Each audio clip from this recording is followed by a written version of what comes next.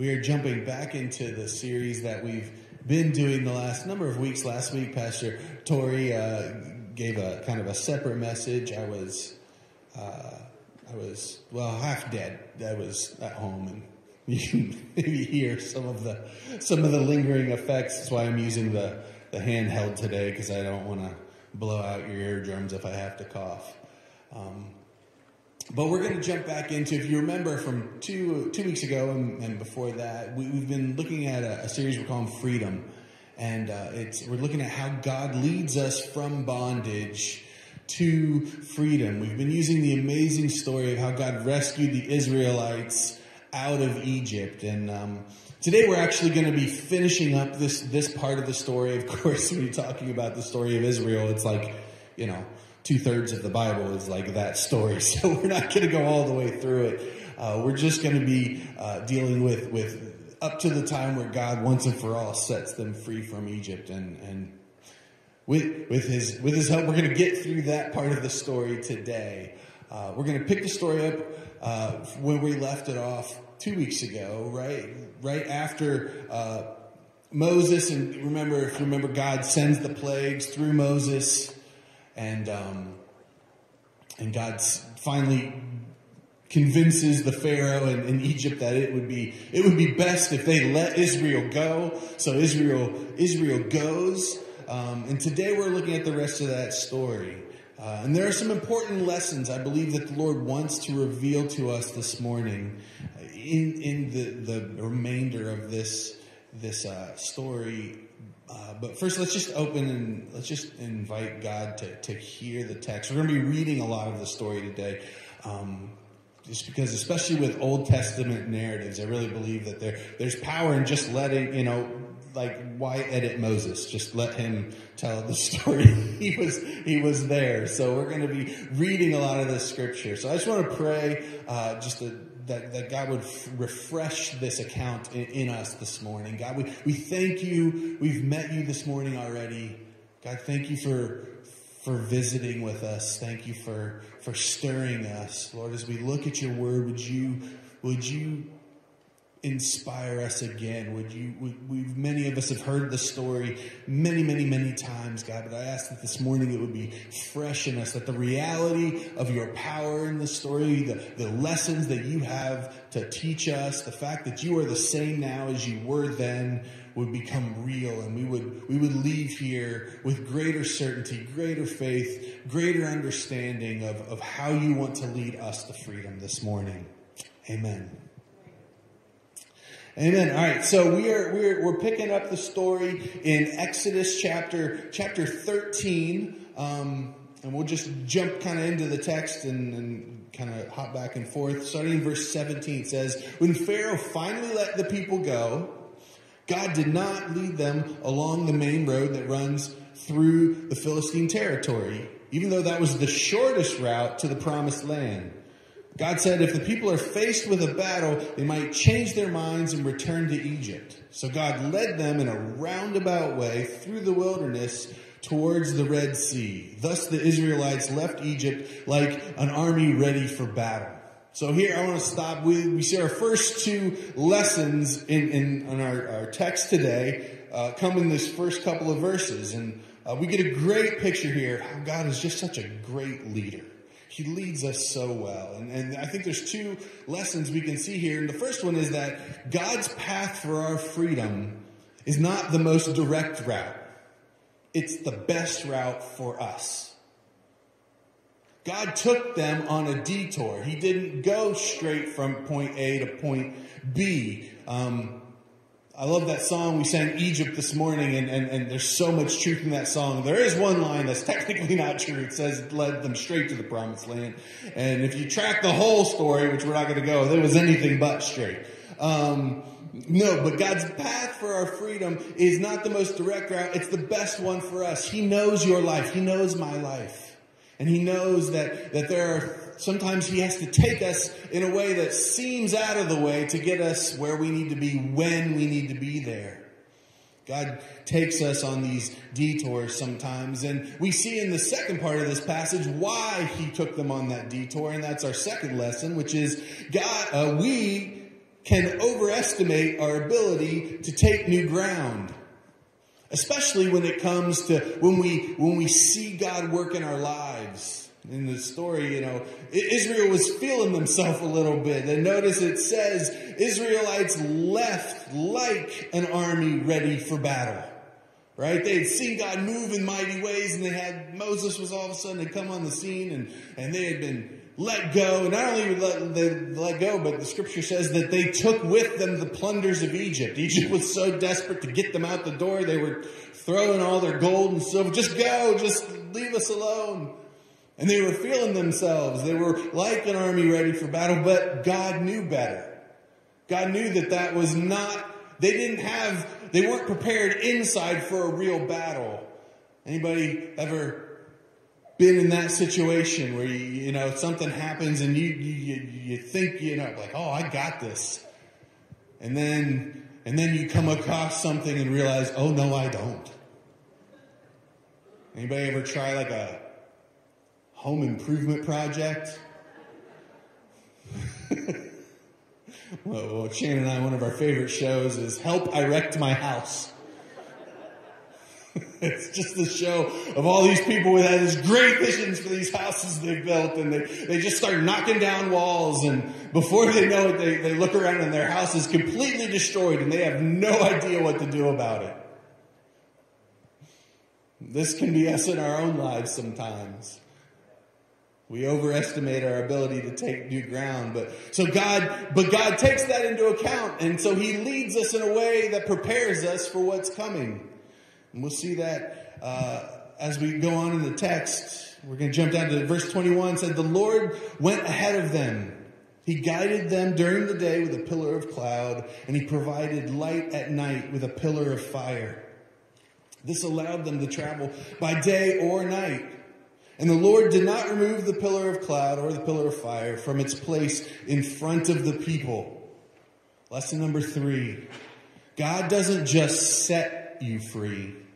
He leads you to freedom. God doesn't want to just set you free. He wants to lead you to freedom. What's the difference? The difference is being set free is like getting released from jail. Right? Your sentence is up. They open the doors.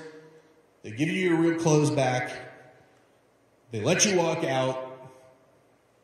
And maybe if the guard is nice, they say good luck. Right? You are free, technically. But it is now on you to figure out the rest of what is to come. God doesn't just want to set us free. He wants to lead us to freedom. Being led to freedom is an ongoing guidance that shows us how to get and stay in and walk in and live in freedom. Jesus wants to do more in your life than just break you out of Egypt. He doesn't just want to set you free from shame and guilt. He doesn't just want to set you free from addiction and sins. Jesus wants to lead you to a life of freedom. Lead you to a life of closeness with Him. Lead you to a life to understand of who He made you to be. He wants to show you how to unleash the amazing gifts and callings and plans that He has for you in your life. He wants to lead you there. And just like the Israelites, He led them with a pillar of clouds. He wants to lead us. He just uses a different method to lead us. He doesn't use a pillar of clouds. Probably because we live in Columbus and 99.9% of the time our sky is nothing but clouds and you wouldn't be able to follow it anyway. He has different pillars for us. And I just want to stop and take a minute and highlight 3. There are others. There are many ways that God leads us, but these are the most universal. I would say these 3 are maybe the most indispensable. If any one of these 3 is lacking in your life, then I would be willing to bet that in at least a big part of your life somewhere, you are missing guidance. And these are not going to be brand new information to you, but I think it bears taking a moment for self-reflection. And the first pillar is this: His Word. His word. Scripture. God, all scripture is God breathed. God gave us this amazing text that contains within it almost all the guidance you need.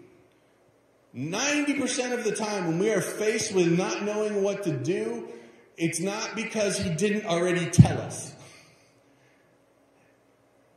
90% of the time it's because we either know and don't like the guidance that he's giving us, or we haven't taken the requisite time to discover that he's already told us what to do and is in his word. We have to be regularly soaking in his word. So that's the first pillar. The second pillar is his Spirit. His Spirit, God, the Holy Spirit, if you are a follower of Jesus, if you have submitted your life to Christ, he is resident inside of you. John 14:26 says, but when the Father sends the advocate, that's the Holy Spirit, he will teach you everything and remind you of everything he has told you. So this builds on, so we read the Word of God, we put that inside us, but it's not just on us to understand it all. God sends his Spirit is within us and reveals that word. He puts a highlighter on parts of the scripture that apply to our different situations. Romans 8, he says in verse 26, and the Holy Spirit helps us in our weakness. For example, we don't know what God wants us to pray for, but the Holy Spirit prays for us with groanings that cannot be expressed in words. Anybody ever been there? You're just like, I don't know. I don't know, God. God has sent the Holy Spirit within us that counts. I know in my own life, some of the most effective prayer moments I've ever had, there was not one intelligible word or sentence uttered. It was sighs and groans and kicks and tears. The Spirit within us. We need to start recognizing and acknowledging that the Spirit of God is resident within you. The enemy loves to try and convince us that we're the one that doesn't really hear him. Right? That's for those people that know more scripture, that are better Christians, and it's just not true. God is speaking to you.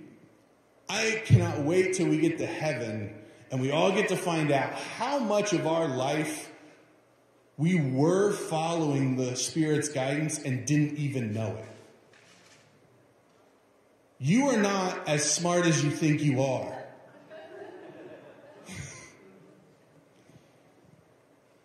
A lot of your good ideas aren't really yours. It is God speaking to you, and which is fine, but the more attention we pay, the more we learn to listen and recognize his voice, the more specific he can guide us. The better we become navigating and following his leading, and the less of our life we live in confusion. So the second pillar is his Spirit. And the third one is his body. His body.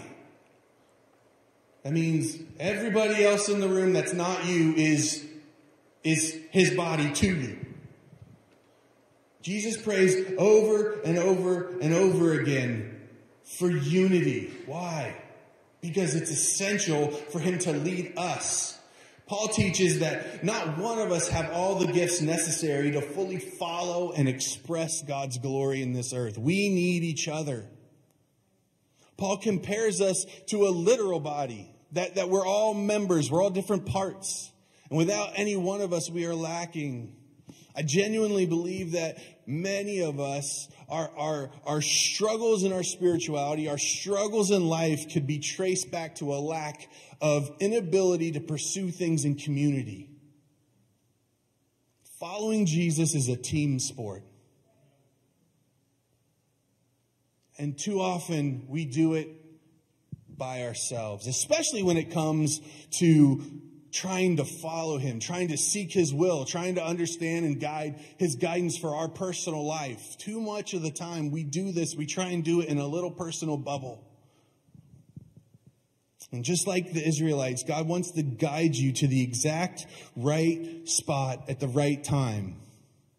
But we have to be submitting to those pillars of guidance that the Lord has set up for us.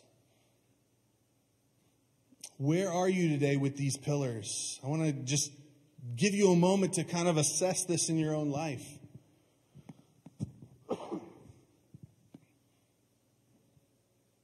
How much are they an intentional, active part of your week? Notice I said week, not life. Because it's easy to kind of go, oh yeah, that's a part of my life. I'm especially bad at that because I'm one of these people where, Shannon will ask me, when did this happen? And I'll say, I don't know, last month. Remember last month when that happened? And she'll be like, that was 2017. Oh. It's easy to think, oh yeah, this is in my life. And we're looking so far back we don't realize it's not in your life, it's in your past. Are these an active part of your week? Because for most of us, if it's not in this week, probably wasn't in last week or the one before that. How is his word being activated and soaked into your life?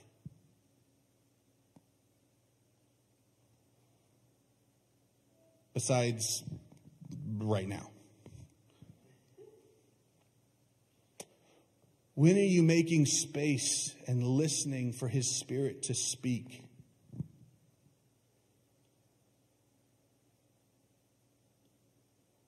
Who and how often are other members of this body speaking into the important parts of your life? Who knows your stuff?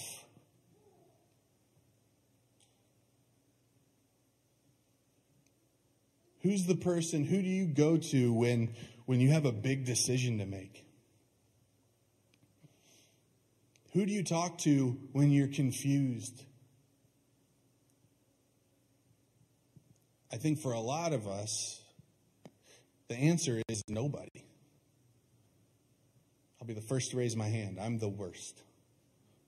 I'm like Paul. I'm the chief among sinners, right? Because it takes extra effort. And here's the thing. It's not something you can turn off and turn on.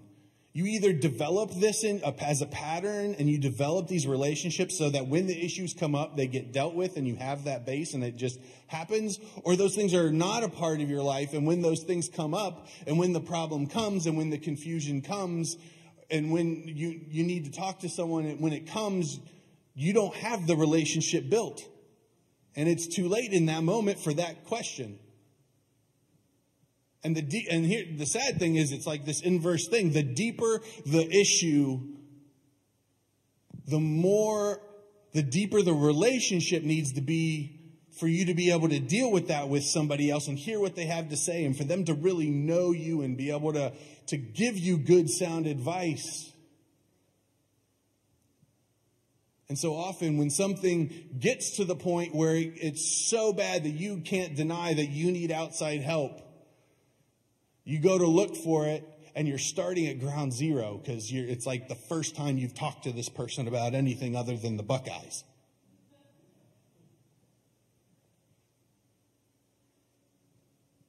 How is that going?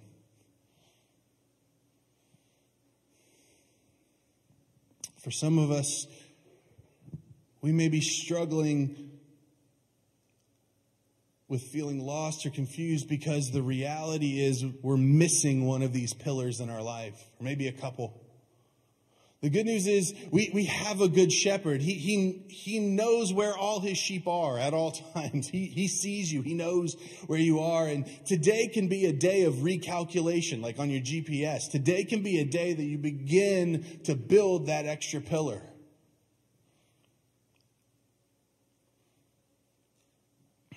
But there are some here today that are thinking, look, I know I'm not perfect, because we aren't, right? But I really am trying to follow as best I can, and things still seem really off course. I still really, I don't know what else to do. I'm talking with people. I'm in the Word. and it just feels like this situation, at least in this one area or this other thing over here, it just feels like everything is collapsing in. I'm still struggling in my relationship with my spouse. My finances stink. My life still seems to be purposeless. I don't know what I'm doing. I'm just getting up every day and, doing the things on my calendar and putting my head to bed. And it's, what is life supposed to be?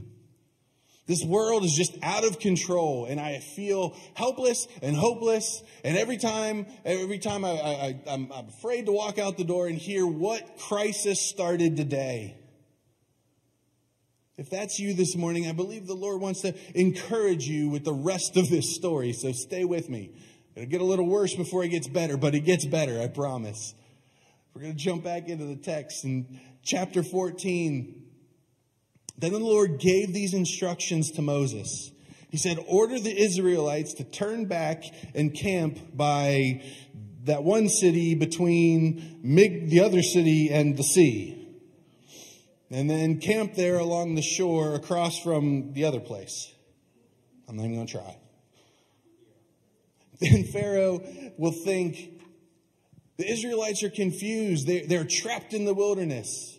Once again, I will harden Pharaoh's heart, and he will chase after you. I have planned this in order to display my glory through Pharaoh and his whole army. After this, the Egyptians will know that I am the Lord. So the Israelites camped there as they were told. God tells his people that he's going to use them to display his glory. How great! That's a great promise. We get that word, we're like, yes! Yes, for your glory, God.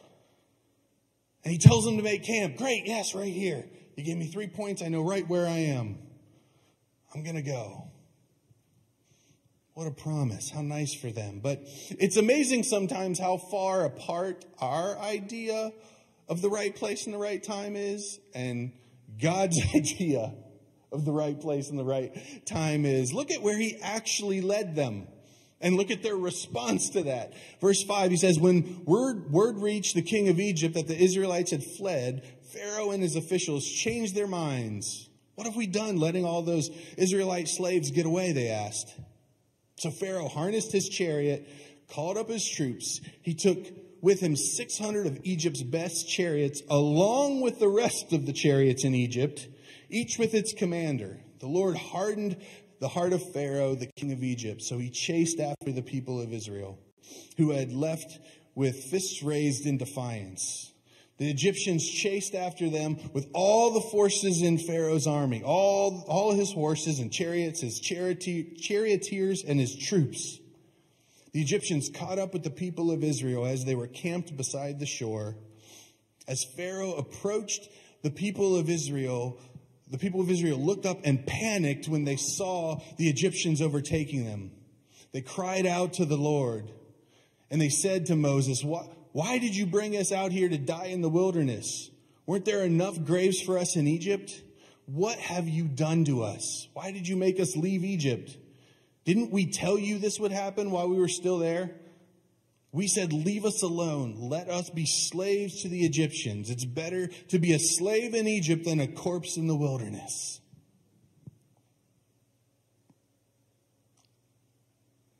Not such a great plan now. See, from Israel's perspective, they had followed the pillars and it had led them into a trap, a no-win situation. And so they're calling out, they're crying out to Moses saying, what have you done?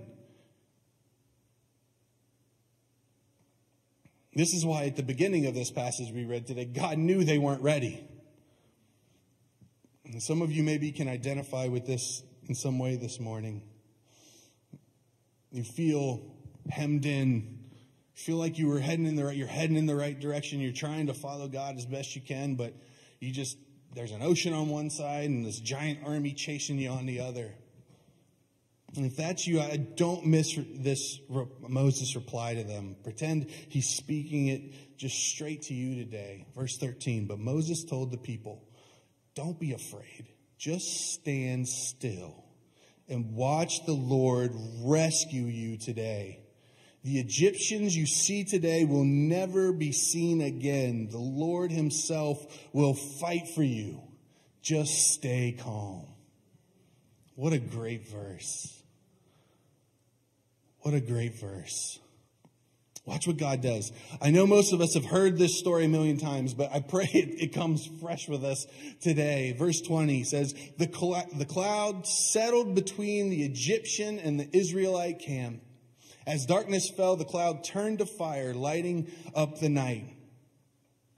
But the Egyptians and the Israelites did not approach each other all night. Makes sense. There was a fire between them.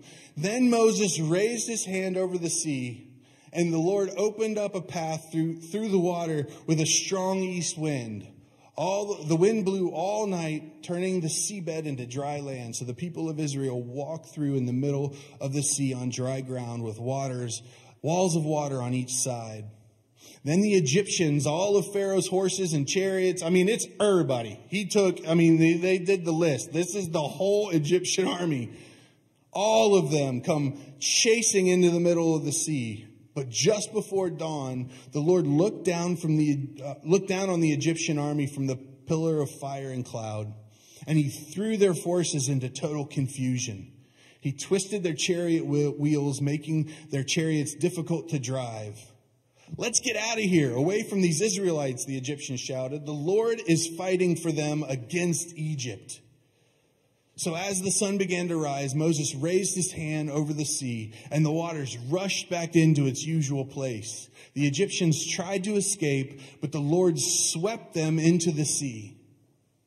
The waters returned and covered all the chariots and charioteers, the entire army of Pharaoh, all of the Egyptians who had chased the Israelites. Not a single one survived. When the people of Israel saw the mighty power that the Lord had unleashed against the Egyptians, they were filled with awe before him. They put their faith in the Lord and in his servant Moses. God wants you to know today that he sees you and he has a plan. Our final lesson for today is simply this. He's got you. All right? Listen, I've said this before, and I love this saying. We play checkers. God plays 3D chess. You ever seen that game? It's like chess, but the board's broken up into all these dimensions. It's like one of the hardest games you can play. See, what Israel couldn't see is that God was actually providing for their future freedom as well. See, history will bear out by taking out Egypt's army. Now, he eliminated the greatest power in the region, in that entire ancient Near East. And for generations, it would be generations before another true empire would rise up. And it created this interesting little vacuum in history where there was no giant power. A perfect little pocket in time where a giant group of refugees could develop into a nation and find a home for themselves.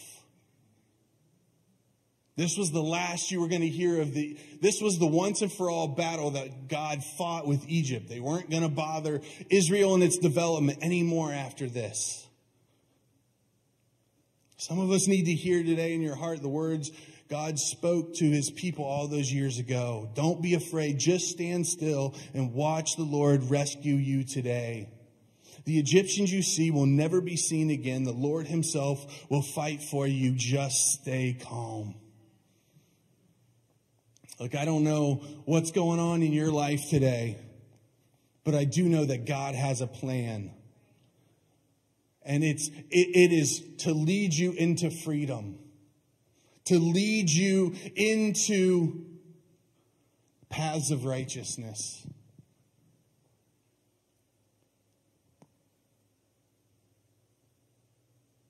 And I just want to give us some opportunity this morning to be honest before the Lord. And then I want us to pray together that we would see his operation in our life, that we would begin to understand and begin to see our situations with new eyes, that we could just stay calm and stand.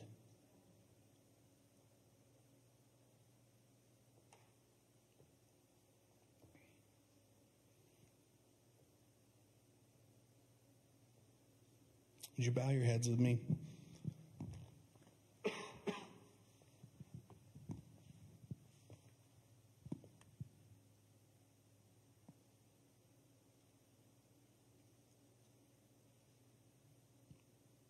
God, we invite you into this moment.